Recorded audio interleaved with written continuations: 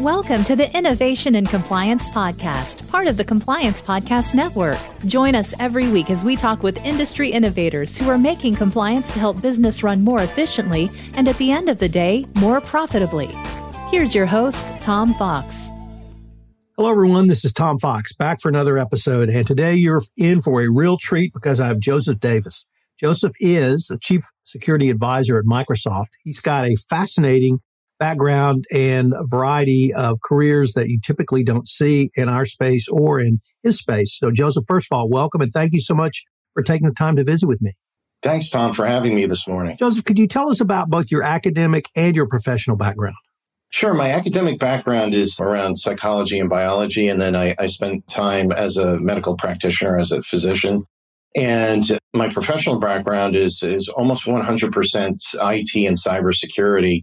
I moved from not being very happy in the medical profession and moved into cybersecurity right after that because it was basically my first interest as a child.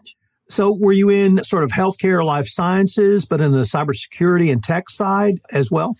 To an extent. So I never really stopped as a kid. I was very, very interested in computer science and as far as you could take it back in those days, internetworking, if you will.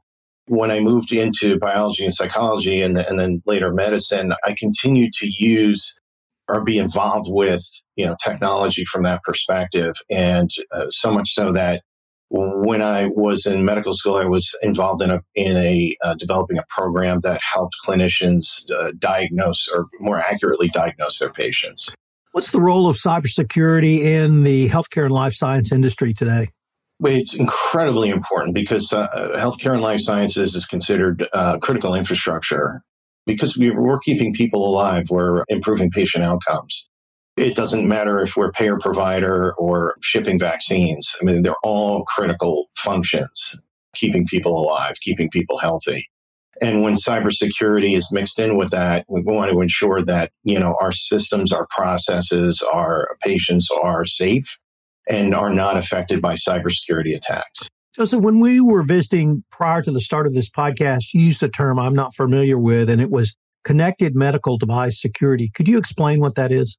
Yeah, and it leans more towards safety than security, although it started in the security realm. Connected medical devices are any medical devices that might use some form of communication like Bluetooth, Wi-Fi, connected TCP/IP, infrared, etc. And most medical devices today do have those components in them, which means you can basically affect, if there are any vulnerabilities in those protocols or vulnerabilities in the applications or operating systems that run those devices, you can negatively affect the outcome of the functioning of that medical device. The SolarWinds attack that became public late last year, I think, awakened the eyes of many in the corporate world. And I was wondering, in the more broad corporate world, did it also have the same impact on healthcare and life sciences, or was that a little more well-known all along?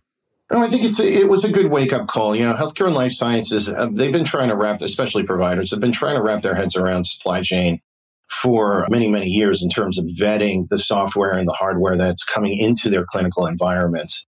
Many times they don't have the staff to do that. We see larger agencies being able to do that, especially on the government side, like the VA, et cetera. But smaller healthcare organizations don't really have the staff to do things like review lines and lines of assembler code or, ask for source code of the programs that they're using to manage their systems or applications.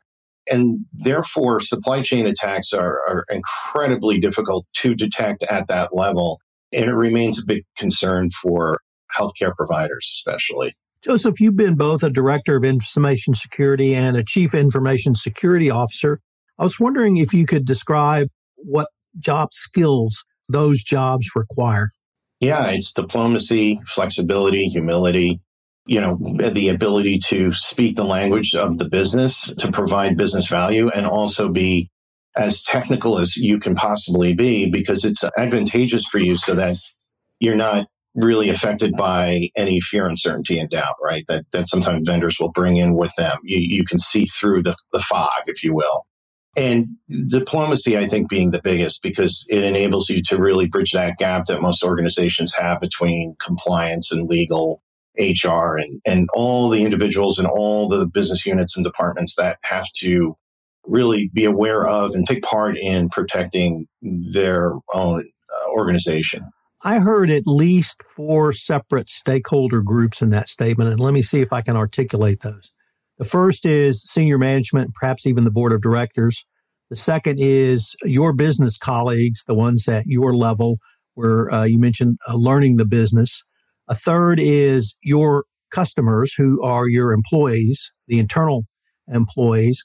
And then fourth is outside vendors. First of all, is that a fair assessment? And if it is, that seems like a wide range of groups to have discussions with. Yeah, cybersecurity and compliance it's going to affect almost every department. And I can think of scenarios and case studies where it has, and especially in the last several years when you had to bring legal into the tech world to really fulfill the requirements of the GDPR or other data privacy laws in the jurisdictions in which we were doing business. And the other thing, too, is that when you have an incident, especially like the SolarWinds incident or even some other issues that we've had recently with things like the Exchange vulnerability, you have to have them aware. You have to have those different functions available. If there needs to be communication to the outside world or to the internal customer, being the employee, we have to have everyone on board ahead of time before these things happen, because they ultimately will happen. Many of my audience is in a different type of compliance than you, anti-corruption compliance. But in that type of compliance, your highest risk is third parties. And it sounds like at least one of the very high vulnerabilities and risk you're talking about in cybersecurity compliance is vulnerabilities in the supply chain. How do you educate senior management and even the board to the risks and then provide to them in a manner they understand a mitigation plan or a plan to manage those risks?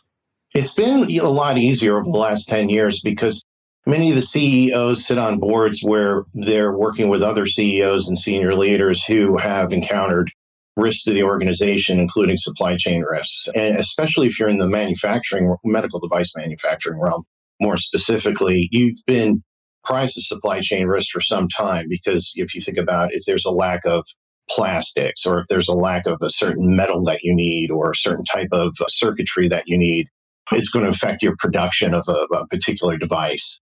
Or the efficacy of the device itself, right, is affected by some supply chain problem, some imperfection in the supplies that you're receiving to create your product. It's the same thing in cybersecurity. And what we typically do is when we're having those conversations with individuals at the senior level who understand those risks to their supplier, their value chain, it's much easier to explain, hey, we could have the same problem with things like connected medical devices. We could have the same problem with software that we're acquiring and so forth. You mentioned data privacy and you named, of course, GDPR. When I talk to many corporate types around those issues, they're not afraid of those issues. They're frustrated that here in the United States, there's really no national law they can point to, no national set of standards. We have 50 states and, we may have 50 different laboratories to explore that. And of course, we have GDPR. Is that same conversation going on in cybersecurity, or are there a set of standards that you or a CISO can look to for some comfort, NIST or ISO or something else, when they deal with supply chain vendors? Sure, there are benchmarks around understanding privacy, but it really leans very, very heavily on the model clauses and the other language that's put into these agreements, right? The biggest challenge I've had formerly as a CISO with respect to data privacy is convincing my suppliers that they're data processors or data controllers. Many of them come to us and they say, oh, there's no way we could see your data. And then you open up a support ticket with a telecom provider and ask them for a full data packet capture. And you're receiving data packet capture with specialized personal information in it, because that's the kind of information you're transacting over your MPLS network or something to that effect. So that's one example. There are vendors that will basically, they've gone through this before, they understand it, and they will sign up for those model clauses in the MSA. And then there are others that you really have to convince that they're participating in a data privacy regulation they might not even be aware of. You mentioned that you had an academic interest in psychology and behavioral psychology. You also are at least a blogger, and I think a prolific blogger. And you wrote a really interesting article entitled Ego and the Role of Cybersecurity Leaders. I was wondering, first of all, how that was a great title, but what led you to want to explain to people why you have to take ego out of the equation? I like to serve humbly because really, if the focus is on you being the CISO yourself in your career, and you're basically climbing the ladder, I don't feel that you're really serving your constituents, meaning the focus really needs to be on protecting the organization and safety, right? So, and I quote in that article, I talk about scenarios that may affect critical infrastructure that have real life and safety implications. And I think when we're so focused on where we are in our career, we're so focused on what kind of certifications we have, we're focused on trying to be the smartest person in the room or argue that we know more, we have more connections in the cybersecurity community. I think our focus gets distorted. I think it gets cloudy, and we're not really focused on the right thing. Talk to multiple people who are in the general profession you are, and if I could generalize to one thing you all seem to have in common, it's keep calm and cybersecurity on. You're really calm. And could you explain why that is so helpful and indeed necessary in the role you have? Yeah, it's huge. And one of the things I think I've been pretty good at is during these massive breaches and or compromise situations I've been in where it's affecting production or it's affecting data privacy, I think you have to keep a cool head. And it goes back to my training as a medical clinician, if you will, in the ER or in the OR, is that, bad things will happen. You have to be flexible. You have to be calm. You have to understand that some things are beyond you, but the things that you can control lightly, and make sure that you're cognizant that you're working with a team of people who also have emotions and have skin in the game and are getting scared and are getting upset. You have to try and manage them as well. In one other article you posted, you had the line, quote, "Every trust decision is a risk management exercise," end quote. I have never heard it phrased quite that way, but I was wondering if we could explore that phrase. Yeah, absolutely. And I was thinking about it in terms of everyday life. I woke up this morning and poured myself a cup of coffee. I am trusting that the water I'm using to create that coffee doesn't have some toxic chemical in it, or the coffee itself has been manufactured correctly, produced correctly, right? And is not going to make me ill. If I walk outside, I trust that the drivers and vehicles around me are going to follow the law and or ethics and not run me over on the sidewalk. So really, every decision I'm making throughout the day is based on my trust of the outside world. And I think every decision really is a risk decision. You can go over it 1,000 times in your head, but at the same time, a lot of these have become autonomic, meaning we just make these decisions and we trust by default. But some of these larger decisions and these decisions that we used to make around what software are we going to use, what technology, what hardware we're going to use, we have to start making more informed decisions around that and really weighing the risks. Joseph, could you tell us your current role at Microsoft? Sure. I'm the Chief Security Advisor for Health and Life Sciences for the U.S. I basically cover payer provider, any lab, medical device and supplies company, any pharmaceutical company. So could you tell us what is the Microsoft Security Solution Area? What's its role and what's your role in that? So its role is to give our customers a better understanding of exactly what the Microsoft services are provided around, cybersecurity and compliance and identity. My role is to work exclusively with senior leaders at each of one of my customers to bring them up to speed on modern workplace and how we're approaching cybersecurity in this more hybrid environment that we're living in now. I really couldn't tell from the description that I was able to research. Are you guys like a worldwide troubleshooting group? Are you customer liaison? Are you the big picture guys? Or are you the guys that come in and just solve the big problems? Or perhaps some or all of those? It's some of those, right?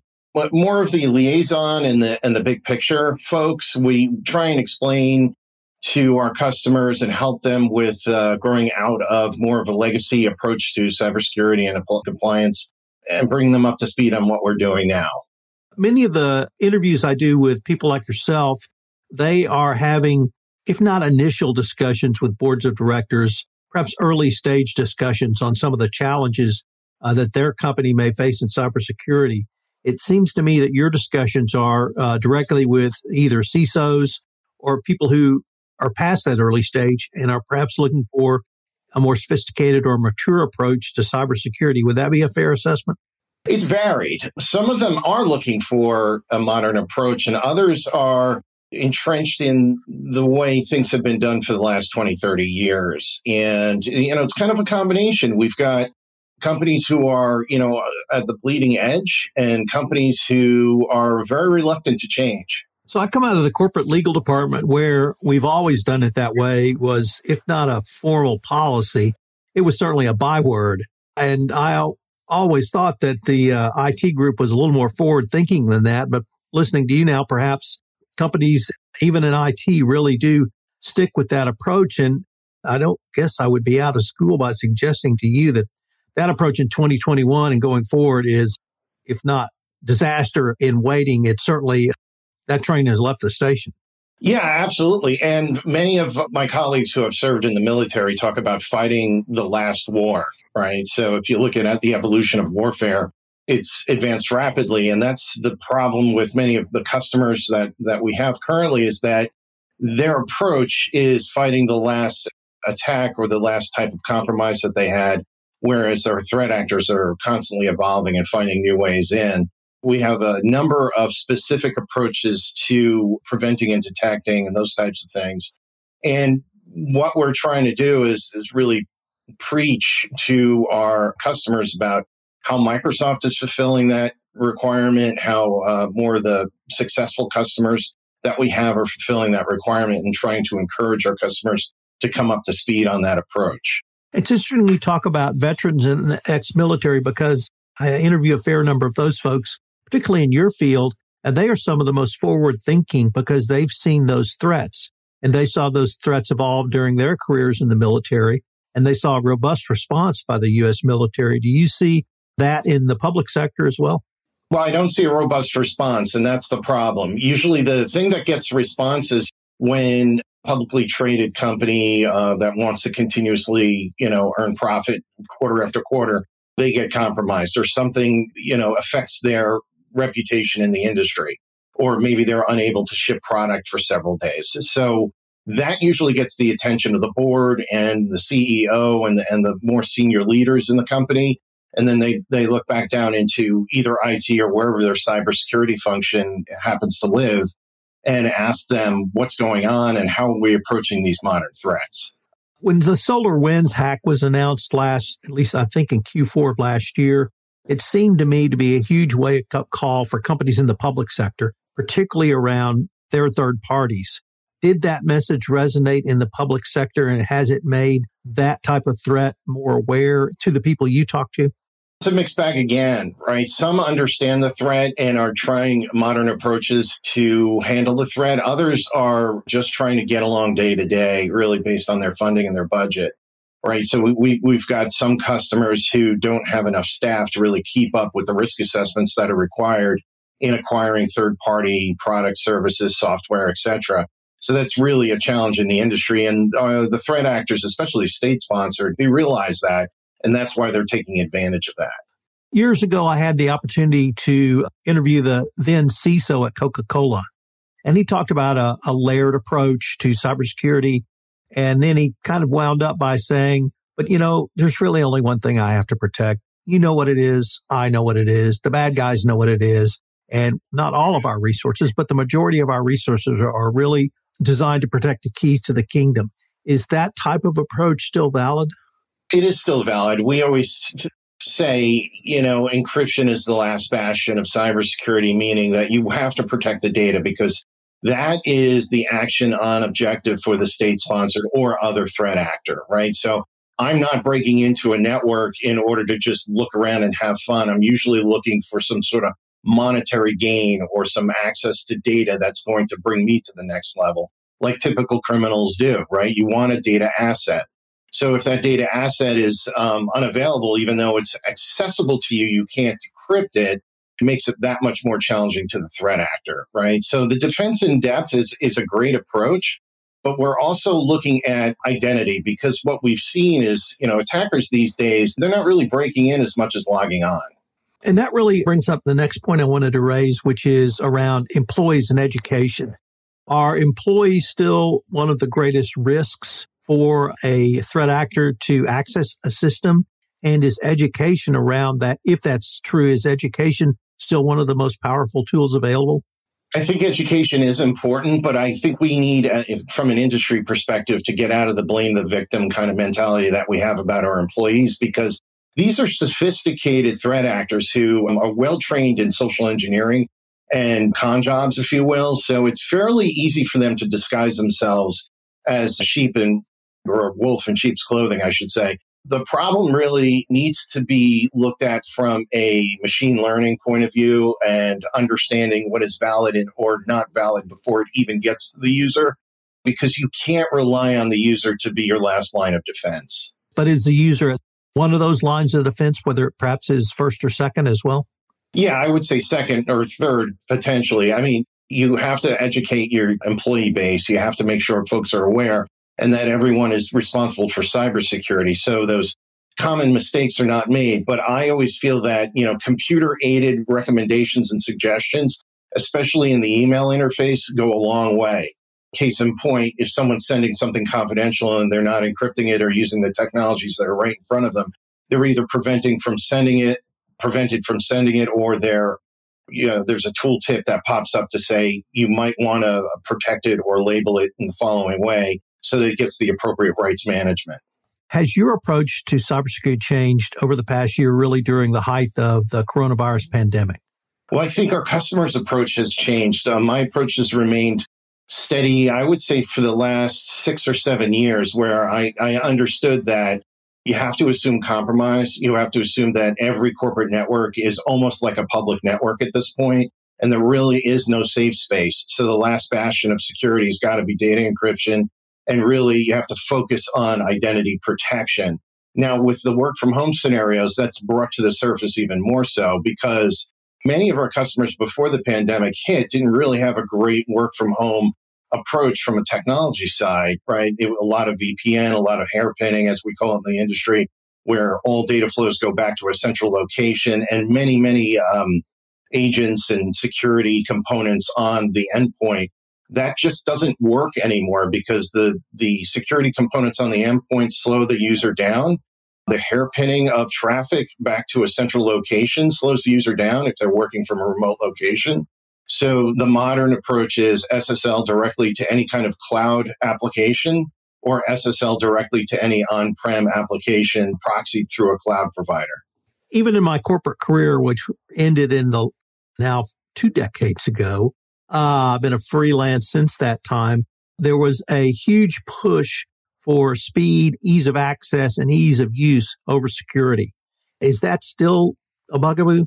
It is, and I include collaboration in that, because there are just so many different companies that need to collaborate, either with outside entities, especially in the academic world. And, if you're looking at like the coronavirus vaccine, et cetera, the collaboration was intense, right? So they need to leverage a technology not only that does not get in the way of the user, does not induce user friction, but technologies in cybersecurity that allow for collaboration regardless of what cloud or other type of platform your collaborators are using. Joseph, where do you see your discipline going into 2025 and beyond, or perhaps what should corporations be looking at in terms of preparing for 2025 and beyond?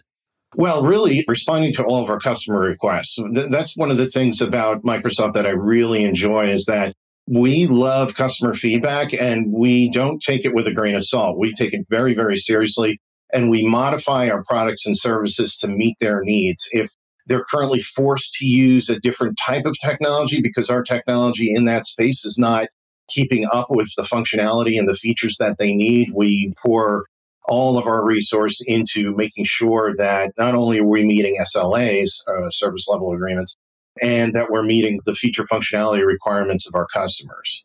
Unfortunately, Joseph, we are near the end of our time for this podcast, but I was wondering if our listeners wanted any more information on any of the topics you've touched upon, or perhaps to contact you, how could they do so? You can find me via the LinkedIn page at aka.